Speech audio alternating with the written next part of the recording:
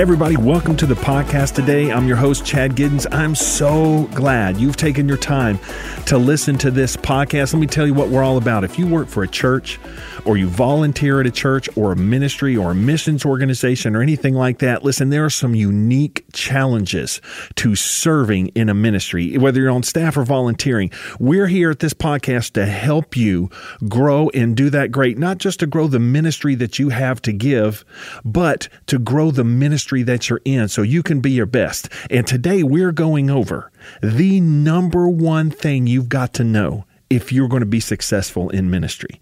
As a volunteer or as an employee, if you're going to succeed, you're going to have this in your life. No other way around it. And here it is. If you're going to make this work, you're going to have a real personal relationship with God. Okay, I'm not just talking about you going up to church, or I'm not talking about you just listen to a few podcasts or you pray on your way to work or here and there. I'm talking about real life-giving, life-changing relationships that moves in you and helps you be a different person. Now, we're going to look at this from the Word real quick. We're going to see a couple of examples of why this is important. I'm not going to talk about, hey, let's do this, and then, see you next podcast. I'm going to say this is how it works. This is how you accomplish it. This is how you know your relationship with God is working. All right, let's get into a couple of things. Listen, if you don't have a relationship with God, if you don't have that life flowing in you, then you have to live and be subject to everything around you. Okay, if you don't have anything in you that's running your life, that's motivating you, then everything outside is your only source. Man, that is so frustrating. How many of you know you come into your ministry, you find out all the songs you planned for Sunday, no, they threw those out the window. All the things that you practice, you come in and you find out, you've been going this direction. Your leader says, no, we're going to change directions. You're like, oh my gosh, that frustration starts to set in. That disappointment starts to set in. You start feeling like, man, they don't respect my time. They don't listen. If you have the life of God flowing in you, you do not have to be run by your frustrations, and you don't have to be run by your circumstances. Let's look at this in the Word. 2 Corinthians chapter 8, verse 1 through 5. This is the Apostle Paul. He's writing about to the Corinthians. He's saying, listen, there's this church. I'm going to paraphrase for you. There's this church over at Macedonia, and they want to give. They want to give to bless other saints. That's exactly what you're doing in the ministry. You are giving of your life to bless others, to bring them closer to God, to increase and grow the vision of the ministry where you're at. And he said, listen, these guys over here at Macedonia, they are in a severe trial. They have overwhelming poverty. And yet they are so happy to give. They're giving beyond what they even have. They're doing everything they can, and they are happy about it. Now, this does not make sense. You got some people say, listen, we want to bless the kingdom of God. We want to do something. We want to get out there and we want to minister through this church, through this ministry, through your giving. We want to minister how we can to other people. And here's the situation we're in. Everything's going wrong. Everything is broken. And it's not just like, man, I'm having a flat tire. The car burned down and the house where the car was parked burned down.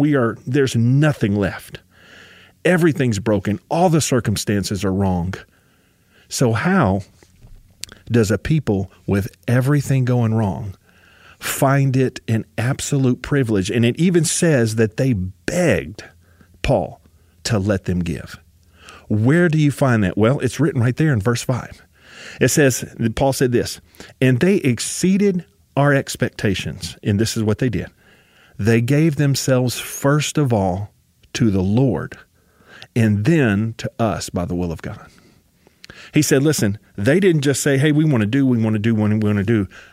Their motivation for looking through all those circumstances, looking past them, throwing that out, discarding all the difficulty they may be in and saying, it is our joy to minister. Their whole motivation started with this.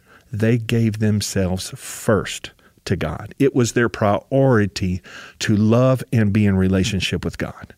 That's where that motivation came from. That's why all those circumstances that bounced up against them, oh man, they changed this plan. Oh my gosh, the soundboard, somebody came in and messed it all up at band practice. Oh, I had planned this lesson for the kids' church, and now the kids' pastor wants to change it. And pastor gave me all these notes, and I entered them into the computer, and oh man, he changed all his notes this morning, this and that, and all that went out the window.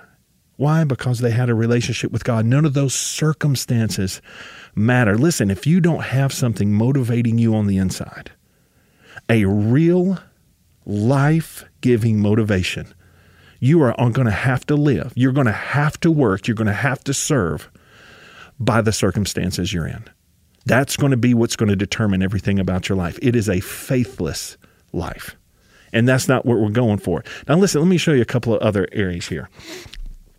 Daniel. I want to talk about Daniel. If you read the book of Daniel, man, it's just crazy. So here's this guy, man. He is an Israelite. His whole nation's been wiped out. He's been taken captive. He was pulled from where he was supposed to be, and he was dropped in this new situation into a culture that's not his, a religion that's not his, a diet and eating the food that's not his, a lifestyle that's not his. Nothing about his circumstances is what he desired. Everything is contrary to where he wanted to be. That's important to know. And this is what happened. Daniel refused to give up on praying every day and honoring God. And because of that, his circumstances became irrelevant to his success. Daniel refused to give up on prayer. We see that as you read the book. That's why they threw Daniel in the lion's den. Man, he would not give up on praying. And look at what that did. All the contrary circumstances, the culture of this new nation that he was in, the way this new leader, this new king operated, Daniel rose to the top. He succeeded no matter what. And he succeeded, if you look at it, it's because God helped him. Every single step of the way, God was involved. Now, I want to talk about David real quick, and then I'm going to show you something. David, King David, before he was a king, he was a shepherd. Now, he had been anointed king. We know he's anointed worship leader, and he steps up on the battlefield where Goliath is. He looks at this situation. He says, man, this isn't right. He goes and says, hey, King Solomon, I'm going to take this guy out for you. He steps out on that battlefield. Let me tell you something that Daniel and David have in common. It's exactly what you see when Paul was writing to the Corinthians about the church in Macedonia. Exact same thing happened. This is the exact same thing you need in your life. They stepped into circumstances that could have overwhelmed them, but they did not go into those circumstances alone. They brought the power of God with them. Okay, see, David didn't step out on that battlefield and say, I hope God is with me. I hope he might show up. David walked onto that battlefield full of power already. He didn't hope for it showed up. He didn't say, man, once I get there, I'll pray. It was in him and it motivated him. And so when he saw those circumstances, he said, these are irrelevant because I know the God that is in me. I know the relationship I have with God. I know what he's done in me when no one is looking. You see, David had already, in watching the sheep, he'd already destroyed lions and bears and tigers, that all came against those sheep. He said, man, I took care of them by the power of God, but I took care of them. I know what God can do in me because when no one was watching, when I was all alone, I was building my relationship with God. Daniel did not show up as a captive in this land, taken by this king, and say, I wonder who God is. Maybe I should see. Daniel brought his God. Daniel brought his relationship. Daniel brought his passion for God with him into these contrary circumstances, and God's power flowed out of him and changed everything around him. He was totally blessed no matter what those circumstances were. Same thing that happened. Paul said, listen, the Apostle Paul said there in 2 Corinthians, these guys have terrible poverty. Everything's going wrong. And they are begging us for the chance to give. Why? Because they brought their relationship with God into their circumstances. See, when you go into your place of ministry, into where you're serving at a missions organization, an evangelistic association, a church, wherever it is, you have got to bring God with you. You cannot show up and hope he's there so you can use him in that moment to do what you need to do. Okay? It's the difference between showing up and saying, somebody fill my gas tank, or filling up your gas tank and then going. You need to have that in you. And you can't have that in you if you're not taking time. You can't have that kind of relationship if you're not moving forward. Over in Luke chapter 10, if you've been around church at all, you've heard the story of Mary and Martha. And here's Martha. She's welcomed these people in her house, and she's preparing. She welcomed Jesus, his disciple. She's preparing all this food, and Mary, her sister, is not helping. Mary is sitting down at the feet of Jesus, and she's learning. And Martha comes in. She's like, I don't like this. Jesus, you better get up and reprimand Mary. She ain't doing the right thing. I need you to get involved here. And Jesus said, Martha, you're concerned about wrong things. Says you're troubled about many things, but Mary's chosen the good thing to concern herself about. This is what I need to ask you. Are you concerning yourself with what Jesus wants you concerned with?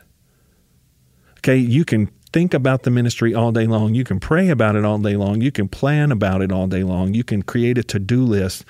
But how much time have you taken to just work on your personal relationship with God? Now, let me tell you a couple of things. A personal relationship with God is a relationship. It grows over time. If you know anybody who's married, or if you're married yourself, here's the deal. You went out on one date. That date was not the perfect date. All right. I've been married now for almost 24 years. I can tell you right now that my relationship with my wife today is way different than my relationship with her on day one. Okay. Our first date was not the final resting place of our relationship. It grows over time. The only reason it grows is because we stay with it. Okay. That's why. If your relationship with God is going to grow, you're going to have to be consistent. You're going to have to do this consistently and often. And here's what you need to do. You're going to have to make time. Take it out of your schedule. You're going to have to wake up early. You're going to stay up late. You're going to have to turn down going out to eat after church or doing something. And you're going to have to get alone with God and begin to pray. Begin to worship. Begin to read your Bible, not just to get through the daily reading plan that you may be following, but for this purpose alone, to learn who He is and who you are to Him. I'm talking about a real relationship with God. And I know it sounds, hey, I'm in the ministry and I'm saved. Of course I have a relationship with God. Listen, I have been employed at a church for 24 years. I have come across so many people at different churches, different organizations, and they are Christians, but they do not have a real relationship with God. Now, they're wonderful people. They even live clean, but there's no real life in them. God is a portion of their life instead of the source of it. And here's a couple of things if you're spending time with God and say, Chad, I think I'm doing it right, but how would I know? Let me give you a couple of things real quick. Can you write down what you learned about God in the last 48 hours?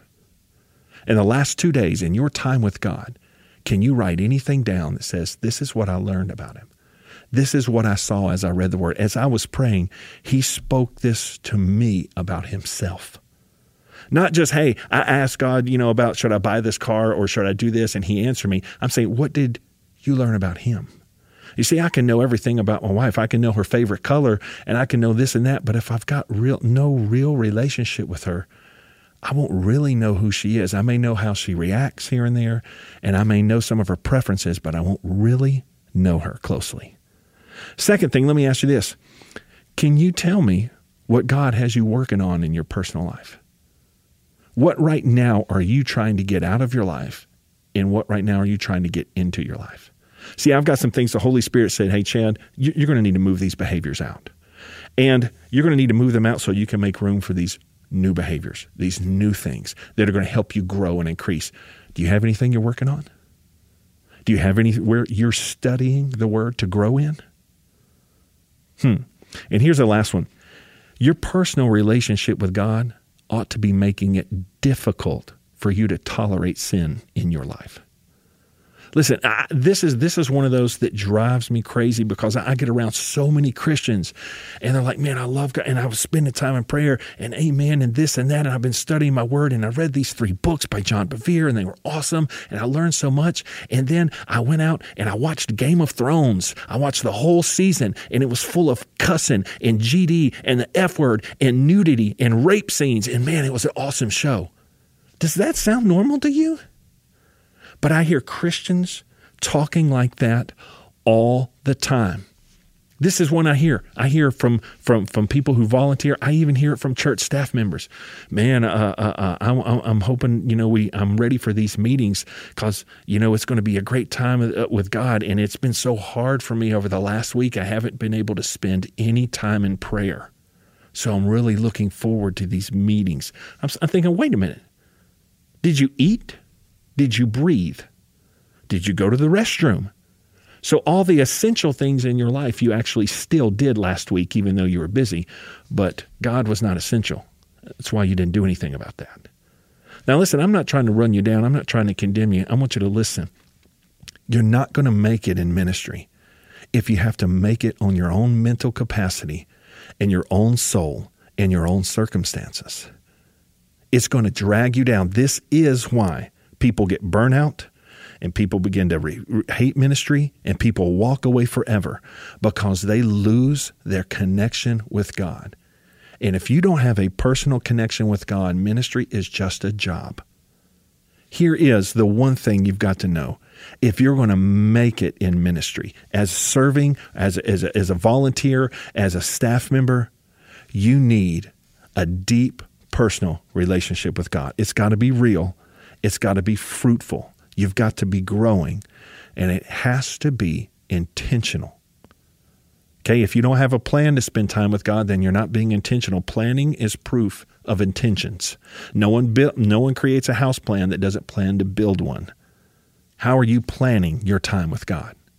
Because that's the number one thing you need to be doing. And if you do, this is the deal. Man, ministry is going to be a blessing to you. All those circumstances and those things are going to come, and man, you're going to bust right through it. Your leaders are going to see that. They're going to go, man, that person over there, they're consistent no matter what life throws at them, no matter what the ministry throws at them. They're just blazing on.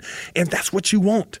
You don't want to let your circumstances control you and shortcomings and bad attitudes from other people. Man, you want to walk through with peace, with joy, with strength so that your heart and the gifts in you are coming out and they're unhindered.